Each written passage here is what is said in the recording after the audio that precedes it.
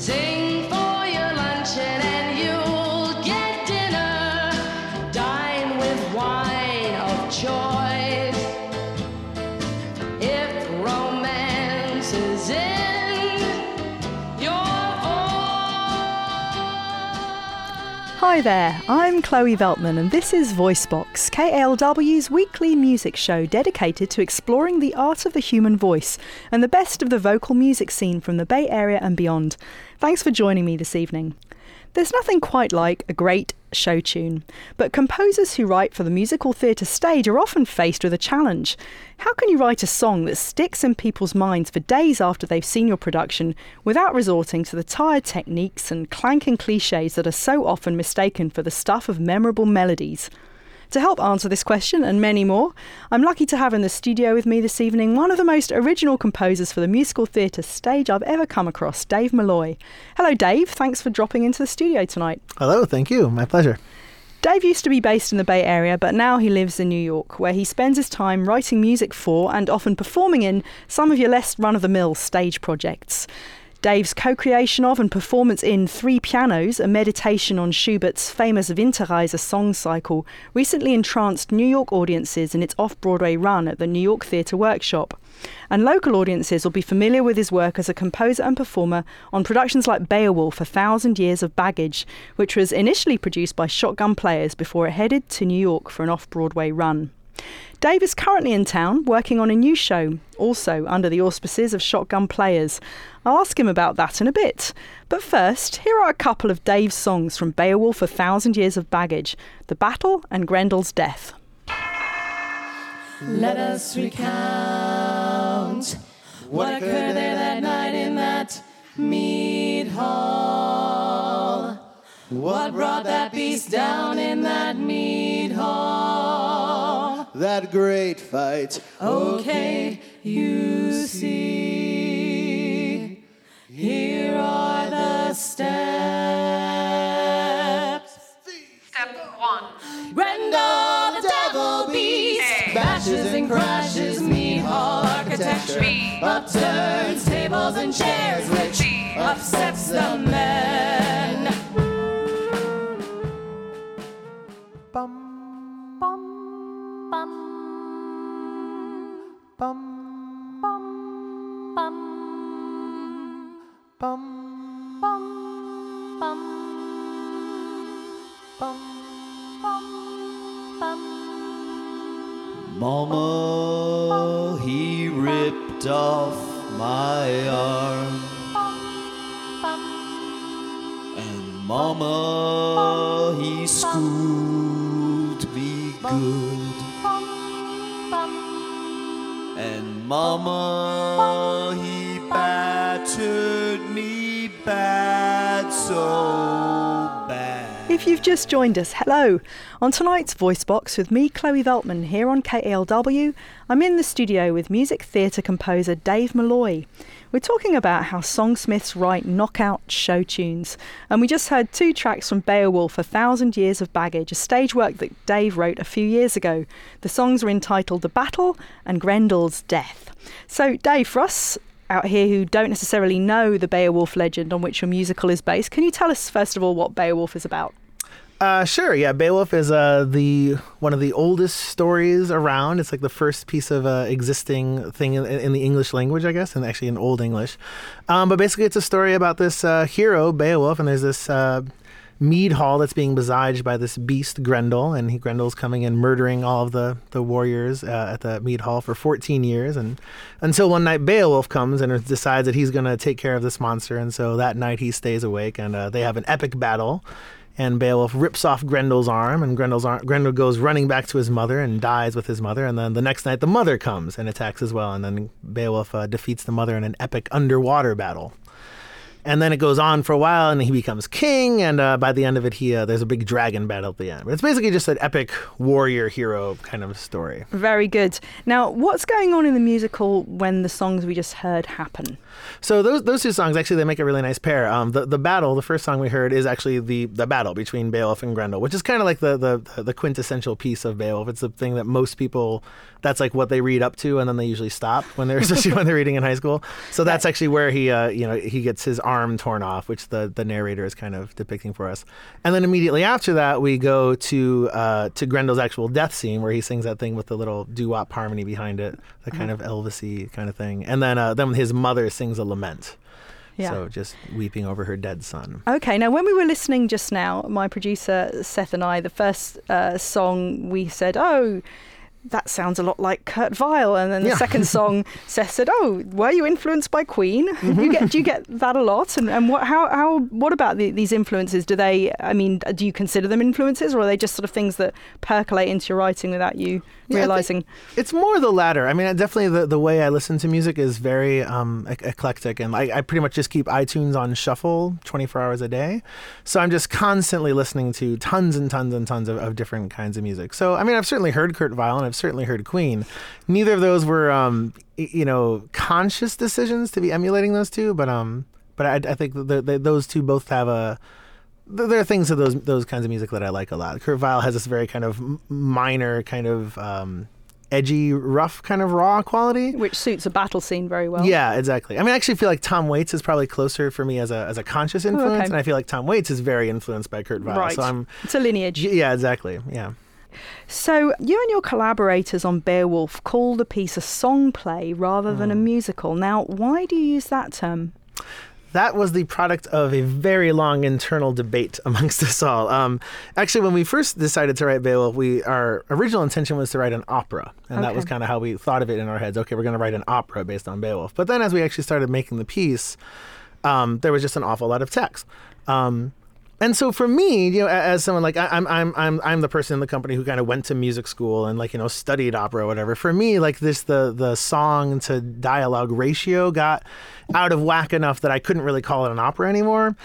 Whereas the other people in our company were like, oh, but it's so serious and epic, I think we still can call it opera. And I'm like, no, I think really technically this is more of a musical. And that's when the other people in the company, because Banana Bag and Bodice is a very downtown, edgy, experimental company, whatever. Banana Bag and Bodice is the name of the company that was working with Shotgun on this production. Okay. Exactly, yeah. And so, when the word musical started getting thrown around, a lot of people in the company, and myself included, honestly, started to feel a little uncomfortable just because there's so many negative connotations that word has. The word musical. That I feel like don't really describe our work. Okay. All right. So from that, then we started looking at, what are some other words that people have used over the years? And songplay, actually, Kurt Weill called some of his pieces Singspiels, which is German for basically song play. So we kind of came up with that. So is your new musical Beardo also a song play? Tell us about it briefly. So Beardo is actually another story about a big epic legend. This is the story of Rasputin. Right. So Rasputin, the mad monk who kind of brought down the Romanov Empire in Russia, around the 1910s or so. So it's kind of, following his story from when he grew up in Siberia to like him actually infiltrating the castle and the influence he had on the Tsar and Tsarissa and then he has a really epic death. He was murdered in a really bizarre way. He was poisoned and then shot and then drowned. He wouldn't die. He wouldn't die, exactly. And it's a song play, or is it a musical, or is it an opera? Or? I think, again, Jason and I really kind of like the word song play. We capitalize it really weird. It's like capital S, capital P, but all one word. So I think there's something about that just for us, it kind of makes it our own thing, and we feel like we don't have to follow the rules of musicals or the rules of operas. And hopefully we don't get those connotations as well. Okay, now let's just zone in on this whole idea of musical for a second. Now, you don't like the word musical. It has negative connotations for you. Can you talk a little bit about that? What's your problem with musical? And many other people are fine with the word. Yeah, no, I guess I don't really have a problem with the word in and of itself. It's just that I feel like for myself, as someone who's writing these things that people call musicals, usually when you tell people that you're writing musicals, their mind very immediately goes to a very specific kind of sound. And that sound is not a sound that I particularly like. And I feel like that's the sound that, of like Elton John musicals or like the big musicals of today, or like the sound that I feel like, today is most encapsulated by Glee. Like that kind of sound has come to be the musical theater sound. Okay, well, actually, now that we're talking about Glee, let's listen to two versions of the John Lennon song Imagine. The first we'll hear is the performance of the song by the composer himself from the Lennon Legend album. And then we'll hear the Glee cast version of the song, which comes from Volume 2 of the Glee soundtrack. And I think if we listen to those two side by side, we'll see what the Gleeification of a song does and how that might relate to this idea of musical that you're talking about.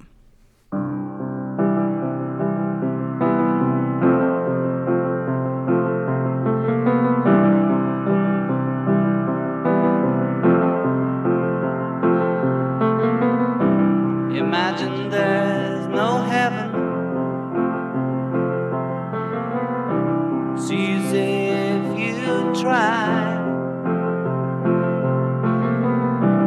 No hell below us. Above us only sky. Imagine all.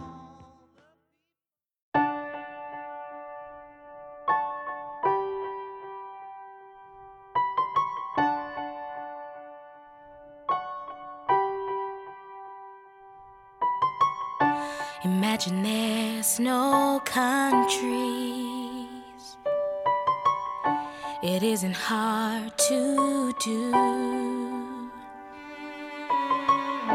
Nothing to kill or die for, and no religion too. Imagine all the people. You're tuned into KALW's Voice Box at 91.7 FM San Francisco. On tonight's show, we're exploring trends and anti-trends in writing songs for the musical theatre stage with theatre composer Dave Malloy. Now, we just heard two versions of the song Imagine. The first was the original, performed by the song's composer, John Lennon, of course. And then we heard the Glee cast version of the song. Now, Glee obviously isn't a musical. It's a TV show that features a lot of songs that are reconfigured in a musical theatre style because often the kids in the show get up and sing them on stage. So, Dave, what are we hearing in the Glee version of the song that makes it sound like it comes from this sort of musical theatre style that's so prevalent today and that you dislike so much? Yeah, it's a great question. I think there's a lot of things going on. I mean, I think what's most interesting to me is that, both of those, I mean, it's the exact same song. And so it's clearly not actually the songwriting. I think there are some really bad trends in songwriting for musical theater too, which hopefully we'll talk about later. But I think for me, the majority of it is the voice itself and just the manner of vocal performance that's going on. There's something so, to my ears, just artificial about the Glee version, and like they're trying very hard to show us how they're emoting and to show us the emotion they're feeling. There's a lot of auto-tune too, I think. Yeah, definitely. And actually the way it's mixed too. Yeah, I mean, and they're very upfront in the mix as well. And and the auto-tuning tends to do this thing where it just kind of flattens everyone's voice into a kind of just generic kind of sound. Whereas like Lennon is doing all these subtle, beautiful things, and like sometimes he's like barely supporting his voice at all, you know. And when he does that, you believe him 100%. I mean, it's such a ridiculous song. It's so optimistic and absurd, but coming from him, the way he's delivering the lyrics, you don't, doubt him for a second. It seems so honest. And to me, like, I feel like that might be maybe the crux of the matter is honesty, and the fact that musical theater is, being performed by actors who make a living out of lying, And I feel like that might be more than anything the big difference between like the difference in vocal style between every other kind of music and musical theater. Very interesting. Well, we'll talk more about voices later. Let's chat a bit more though about the way that the version of that song, the Glee version, changed the way Lennon wrote the song in terms of instrumentation, for example. What are you hearing in terms of the arrangement? Yeah, I mean, I think what you said earlier was, it's just easy cliche after easy cliche. The cello comes in, and then the strings, and I think they heard like was a weird like bell tree or something going on. I feel like bell trees are very ubiquitous in this kind of music. Yeah, and there's just like a kind of lushness that's very, I think, quite easy to do, but again, just doesn't feel very honest or interesting or, challenging at all. So why do you think this manner of producing songs is so popular? I think it really works. and that's and that for me is a big part of my own internal conflict with my love-hate relationship for musicals. Because honestly, as a kid, I grew up watching films like The Music Man or West Side Story and My Fair Lady, and I love them. I love them to this day. And I realized that other kids, that were my age then are growing up on musical theater of today and probably having that same response, because there is a lot of, thought that goes into how can we make these songs really pull on people's heartstrings? What are the musical tricks that work? And it's, these kind of string lines and these kind of melodies really, really do those things. Huh. Is it hard for you to resist putting those into your own music? No. it's quite...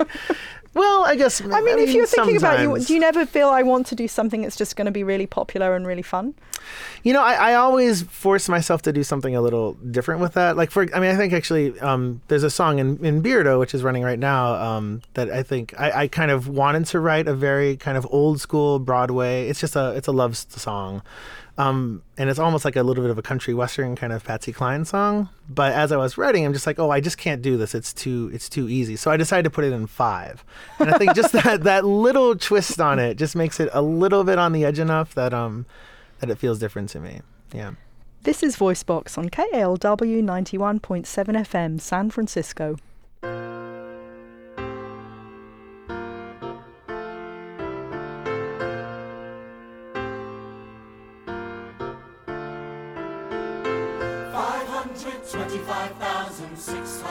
Minutes, 525,000 moments so dear, 525,600 minutes.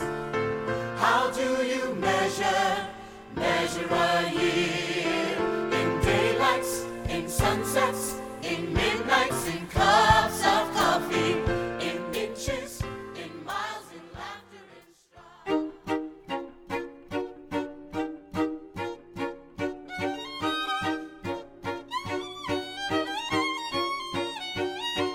One day we're just like Leave It to Beaver. One day it's just a typical life. And then he's off on a trip to Jamieland, staring catatonic out the window, barely even breathing all the while.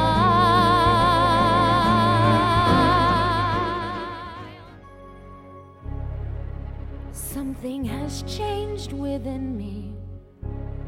Something is not the same. I'm through with playing by the rules of someone else's game. Too late for second guessing. Too late to go back to sleep. It's time to trust my instincts, close my eyes, and leap. It's time to try defying gravity. I think I'll try. This is Voicebox on KALW. I'm chatting tonight with the New York-based indie musical theatre composer Dave Malloy. We're talking about trends in the songwriting for the musical theatre stage and how composers can write musicals without resorting to cliches. We just heard sections from 3 songs that pretty much epitomise musical theatre writing today in their ways. The first track was Seasons of Love from Rent, as performed by the original Broadway cast from 1996. And then we heard A Part of That from Jason Robert Brown's 2001 musical The Last 5 Years. The performers were Sherry Rennie Scott and Norbert Leo Butts. And finally we heard the great Torch song from Stephen Schwartz's Wicked, Defying Gravity, as performed by Idina Menzel. Dave, can you put your finger on what it is about these songs and millions of others out there on stages and cast albums today that screams contemporary American musical at us? Yeah, so much. I think that I'm really glad that we chose those 3 songs, because I feel like they kind of follow 3 specific kind of worlds of contemporary musical theater. I think, Rent kind of what defined the modern rock musical. And so, that's where you have these kind of real rock tropes, rock drum playing, rock bass lines. But again, being sung by musical theater people, and in that particular song being sung by a choir of musical theater people in a way that would just never happen in a rock song. So I think that's a big part of that. Then Stephen Schwartz, I feel like, is like this other strand, which is still has a little bit of a rock pop influence, but it also is very much coming more from the kind of classical lush world. I think the orchestrations are just a little lusher in him, and for me, a little more cheesy and more Disneyfied. To me, like the thing that really screams musical theater in that piece in particular is the orchestration of it. The synthesizers that you hear. There's those sliding guitars that we hear. There's bell trees. There's just all these terrible sounds. And then I think the Jason Robert Brown, I think actually more than anything lyrically kind of represents a real trend in modern musical theater, where you're singing about things that you would talk about, and you're throwing in references to Leave It to Beaver and to Doritos, and using the names of the characters in the songs throughout. And also, I mean, the other thing that struck me when listening to that one was just the very clearly studio musician kind of vibe that was going on. Like, it's very much these very, very polished, accomplished performances on the instrumentalist part, which to me reeks of musical theater. Yeah. Okay. Yeah. Well, of course, musicals didn't always sound like Rent and Wicked. A few decades ago, they sounded more like this. Why do they think up stories that link my name with yours? Why do the neighbors gossip all day behind their doors? I have a way to prove what they say is quite untrue. Here is the gist, a practical list of don'ts for you. Don't throw bouquets at me. Don't please my folks too much. On tonight's Voice Box, I'm chatting with theatre composer Dave Malloy.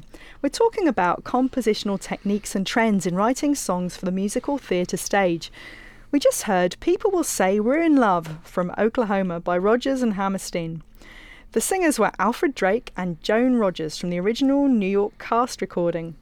Dave, musicals seem to go through different trends in terms of how composers have approached writing songs for the stage over various periods of history.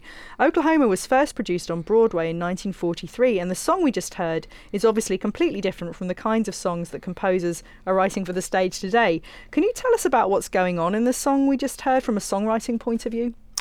From a songwriting point of view, it has a lot in common with pretty much every other piece of popular music that was being written at that time. Right. So we start off with a verse, and then we have just a very simple AABA form, and it's every phrase is 8 bars long. The chord changes are quite predictable, and you could throw that song in front of a million jazz musicians today, and they'd all be able to play it at the drop of a hat.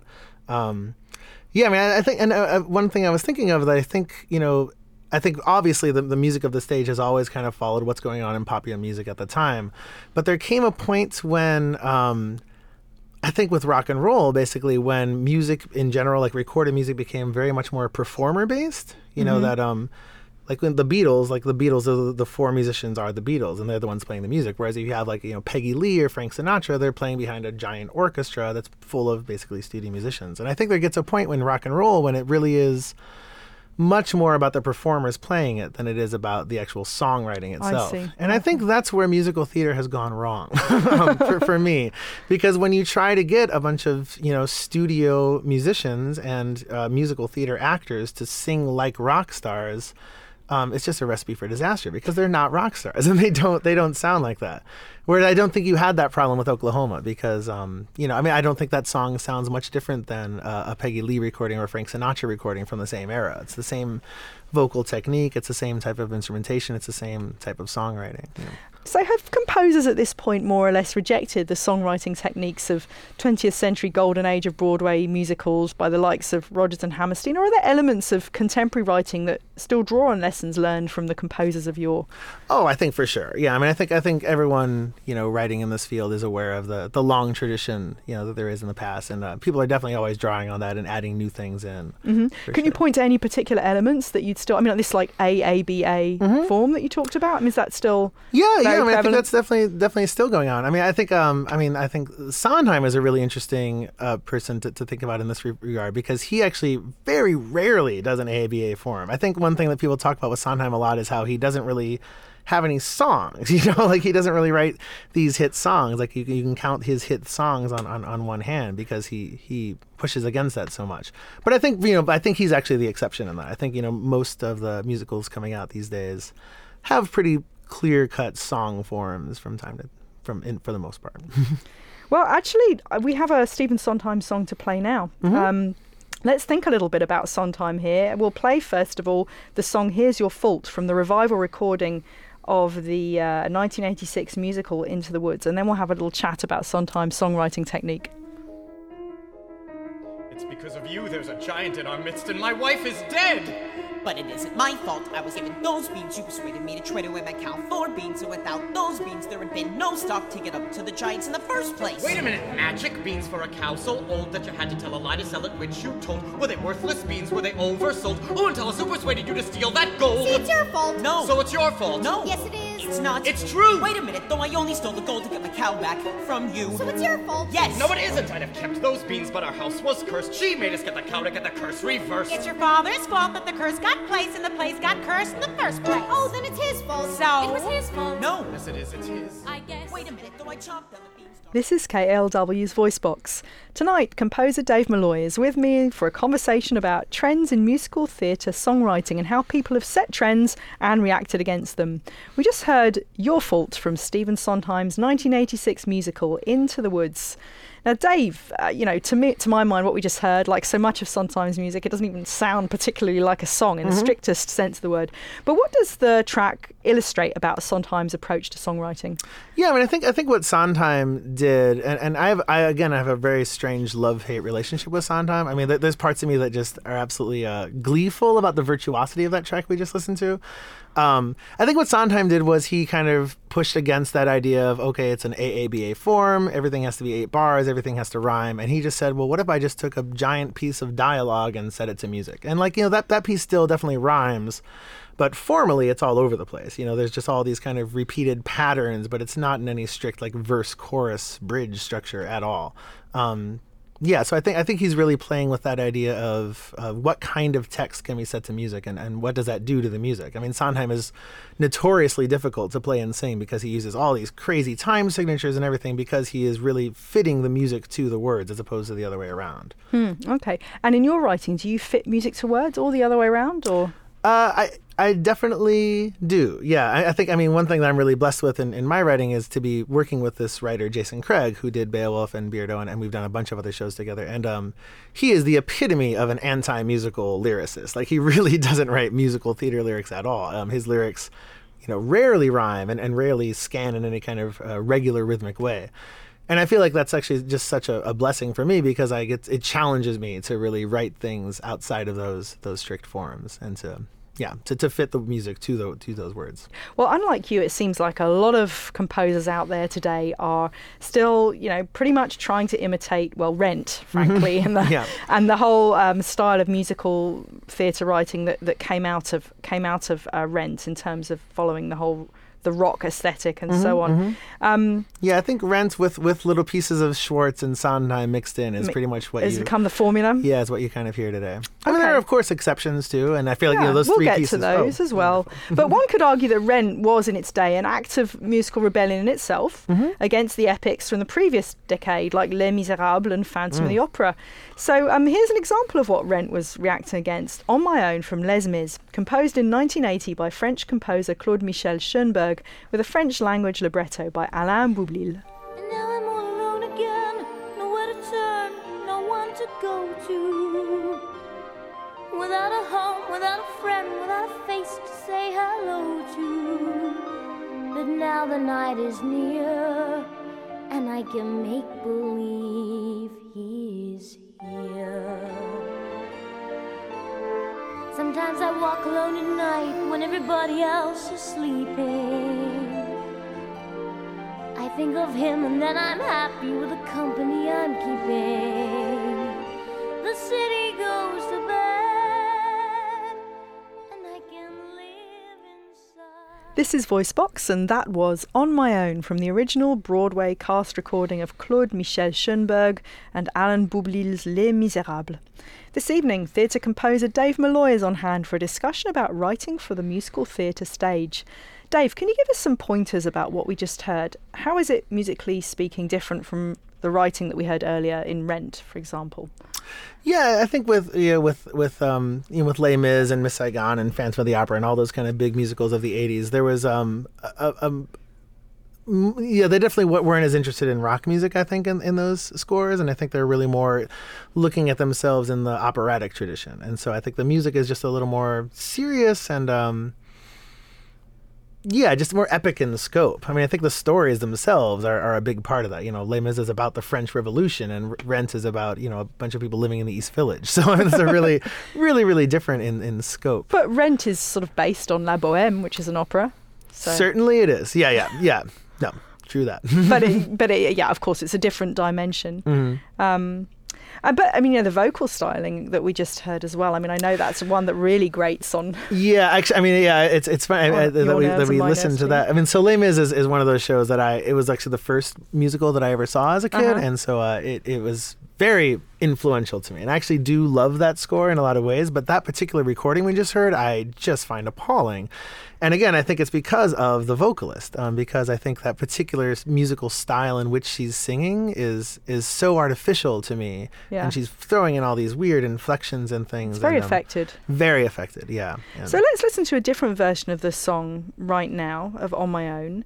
The startling difference in the type of vocal quality will really change how the song sounds. This recording is from the Les Mis 10th anniversary concert, and the vocalist is Lea Salonga.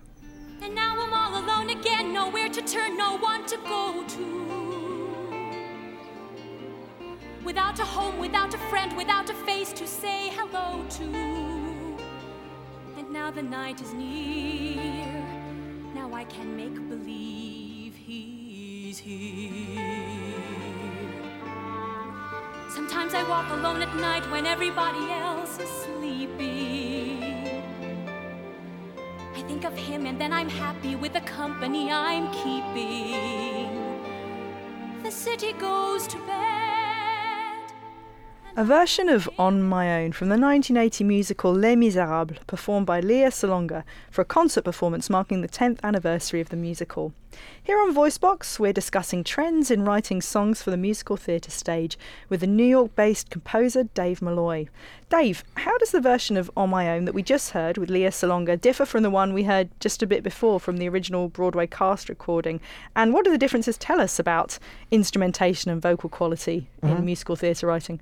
Yeah, I mean, I think for me the biggest difference is just the quality of the vocal performance. With Lea Salonga singing it, I believe it and I love it, and I just don't. She doesn't add all those terrible affectations and little scoops and weird little emotive things to make us believe that she's the character. She just lets her voice naturally do it.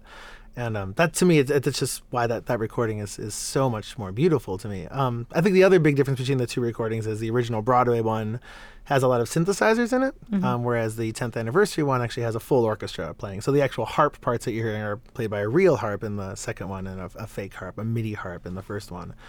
And that, too, I think just gives the second one so much more authenticity. What's it like for composers working today in an environment where maybe you don't have access to the same resources as maybe would have been possible in a better economy, for example? I mean, it's not necessarily often that you get to write for a full sweeping orchestra these days. Sometimes you're stuck with synthesizers. I mean, how do you deal with that?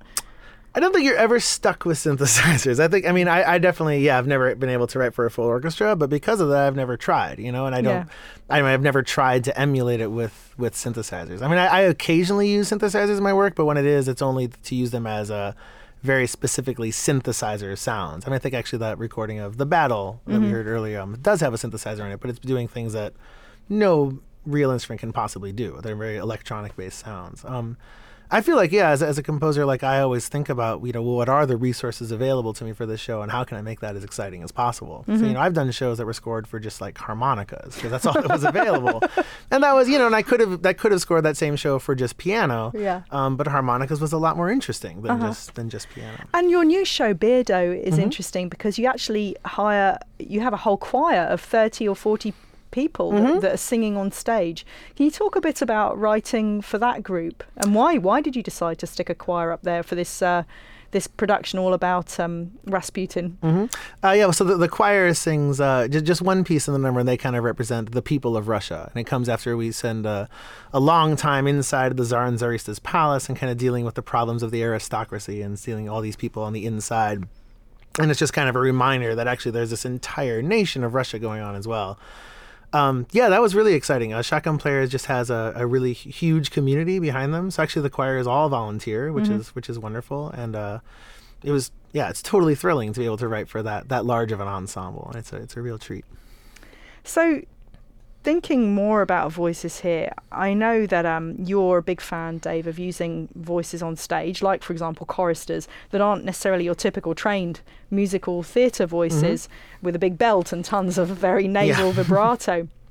So I thought it would be a great idea now, on your suggestion, to play this song from the original album recording of the Andrew Lloyd Webber and Tim Rice musical Jesus Christ Superstar. The song is going to be Judas's Death, and the performance is interesting because it's quite unlike subsequent recordings of the musical and stagings. Can you tell us a bit about what we're going to hear in terms of the quality of the voices? Yeah, I mean, this is one of my favorite musical theater recordings of all time, and I think the big difference is that this piece was originally thought of as just a rock concept album. It actually wasn't until years later that the stage production happened. And so this is basically just like a bunch of, people in London at the time, like a bunch of like really great psychedelic rock musicians getting together and performing this amazing score that Andrew Lloyd Webber wrote. So you get these singers who are real rock singers, and they're just doing a recording in the studio. So they're doing it one time. So they really just go for broke, and they're shredding their voices apart. And it's so exciting to me, yeah. And also the musicians themselves, I mean, it's a real rock band. It's not studio musicians playing 8 Broadway shows a week. It's like guys who love to do this, and they get such amazing sounds. Especially, I think, if you listen to the guitar work in the beginning, there's some really cool effects that he's doing that you just wouldn't hear on a Broadway stage. My God, I saw him. He looked 3/4 dead, and he was so bad I had to turn my head. You beat him so hard that he was bent and lame, and I know who everybody's going to blame. I don't believe he knows I acted for our good. I'd save him all the suffering if I could. Don't believe our good. Save him if I could. Cut the confessions, forget the excuses. I don't understand why you're filled with remorse. All that you've said has come true with a vengeance. The mob turned against him, you've backed the right. You're listening to VoiceBox on KALW. We just heard Judas's Death from the original album recording of Jesus Christ Superstar by Andrew Lloyd Webber and Tim Rice. These guys created a rock musical in 1971 and used real rock singers and instrumentalists as their original performers rather than musical theatre singers. I'm chatting with stage composer Dave Malloy about trends in songwriting for musicals. Now, we've sort of gone down a side alley with this interesting discussion about vocal quality as it relates to the performance of songs. Let's return now to talking some more about compositional techniques and styles, Dave. We started discussing how so many musical theatre composers follow a formula and they go for whatever standard of the time they're writing is the popular one. But musical theatre history is full of composers who pushed against the status quo and tried new things, such as yourself, Dave. Here's a couple of tracks from envelope-pushing musicals that refused to pander to the most obvious tastes of their time. First, we'll hear Tradition from Fiddler on the Roof, a musical from 1964 with music by Jerry Bock, lyrics by Sheldon Harnick, and book by Joseph Stein. And then we'll hear The Song of Purple Summer from Spring Awakening with music by Duncan Sheik and a book and lyrics by Stephen Sater. The musical was a huge hit a few years ago. Tradition. Tradition, tradition, tradition, tradition, tradition, tradition.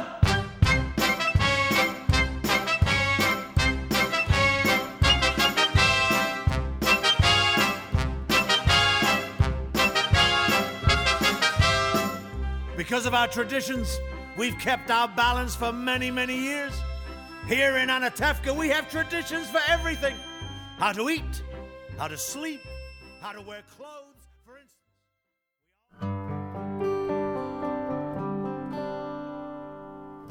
And all shall fade,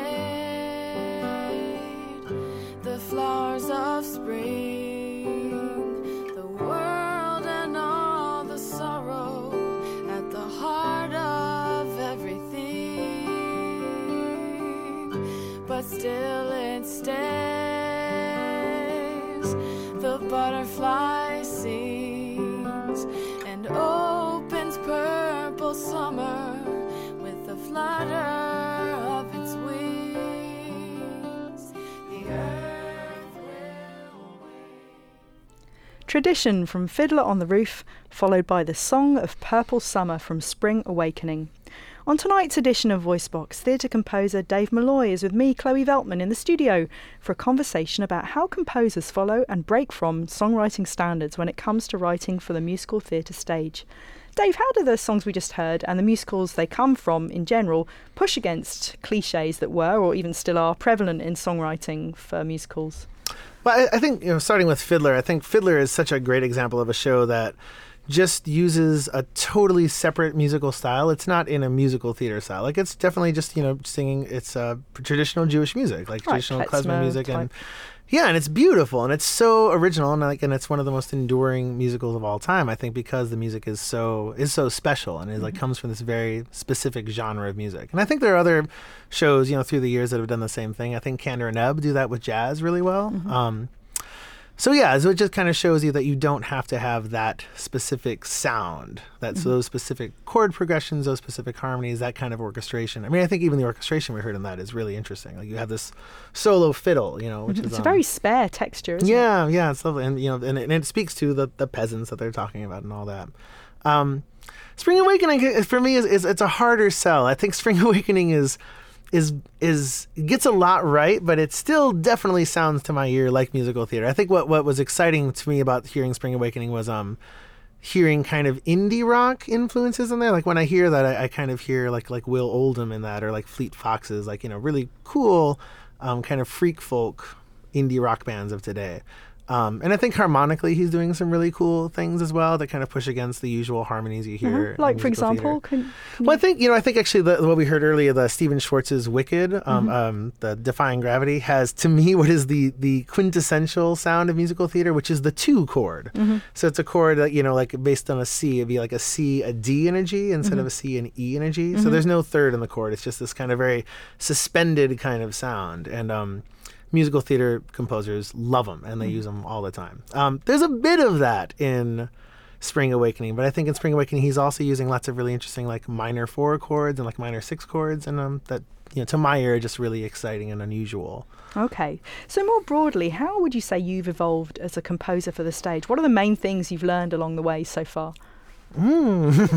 Other than don't hire people trained to sing. Right. I mean, I think really that's one of the most important lessons is just pick your cast really carefully. And I've had the good fortune to come to be around a lot of really amazing performers and singers who don't have that traditional musical theater voice and have really amazing, unique voices. And so working with those people again and again and writing for their voices, I think, has been a big lesson. Like, writing for the resources that you have. And I think that's true with instrumentation too. Like deciding, well, what's available to me, and how can we make that work? I mean, actually, Beowulf, one of the most unique things for me about that score is that there are 2 trombones in it. And the way that actually came about was originally it was scored for just 1 trombone, but we couldn't find someone to do the entire show, so we had 2 people trading on and off for the first run of it, and they were both so good that when it came time to move the show to New York, when they both wanted to do it, and I wanted them both to do it, so I said, okay, I'll just rewrite the score for 2 trombones instead. And and it was revolutionary, and I feel like that it's now the core of the music is that sound of these 2 dueling trombones. Well, the hour is almost over, and as usual, it's gone by super quick. I'd like to say a resounding thank you to tonight's special guest, composer Dave Malloy, for taking a break from his hectic production schedule to join me tonight. Thanks, Dave. It's been marvellous chatting with you. It's been all my pleasure. Thank you. VoiceBox is produced at the studios of KALW in San Francisco. The series producer is Seth Samuel, the web editor is Victoria Lim, and the membership and development director is John Bischoff. VoiceBox can only exist with support from you, our listeners. So to find out how you can become more involved with VoiceBox, including how to make that much-needed tax-deductible donation to keep us on the air, please visit our website at voicebox-media.org. Donating is safe, easy, and best of all, tax-deductible through our online PayPal link. VoiceBox is now available as a free weekly podcast on iTunes and via voicebox-media.org. And if you like what you hear, please send us a donation. And please also friend us on Facebook and follow us on Twitter. And you can write to us anytime at info@voicebox-media.org. On next week's show, we'll be delving into the world of opera translations. How do opera companies come up with effective ways to make libretti written in foreign languages both singable and readable when translated into English? I'll be joined in the studio by two special guests, Mary McLaughlin, an assistant professor of French and linguistics at UC Berkeley, and Donald Pippin, the founder and director of San Francisco's Pocket Opera. So please tune in next Friday at 91.7 FM from 10 till 11 p.m. I'd like to play us out with one more song by tonight's guest, Dave Malloy. Here's Samson from his musical Clown Bible. Have a songful week.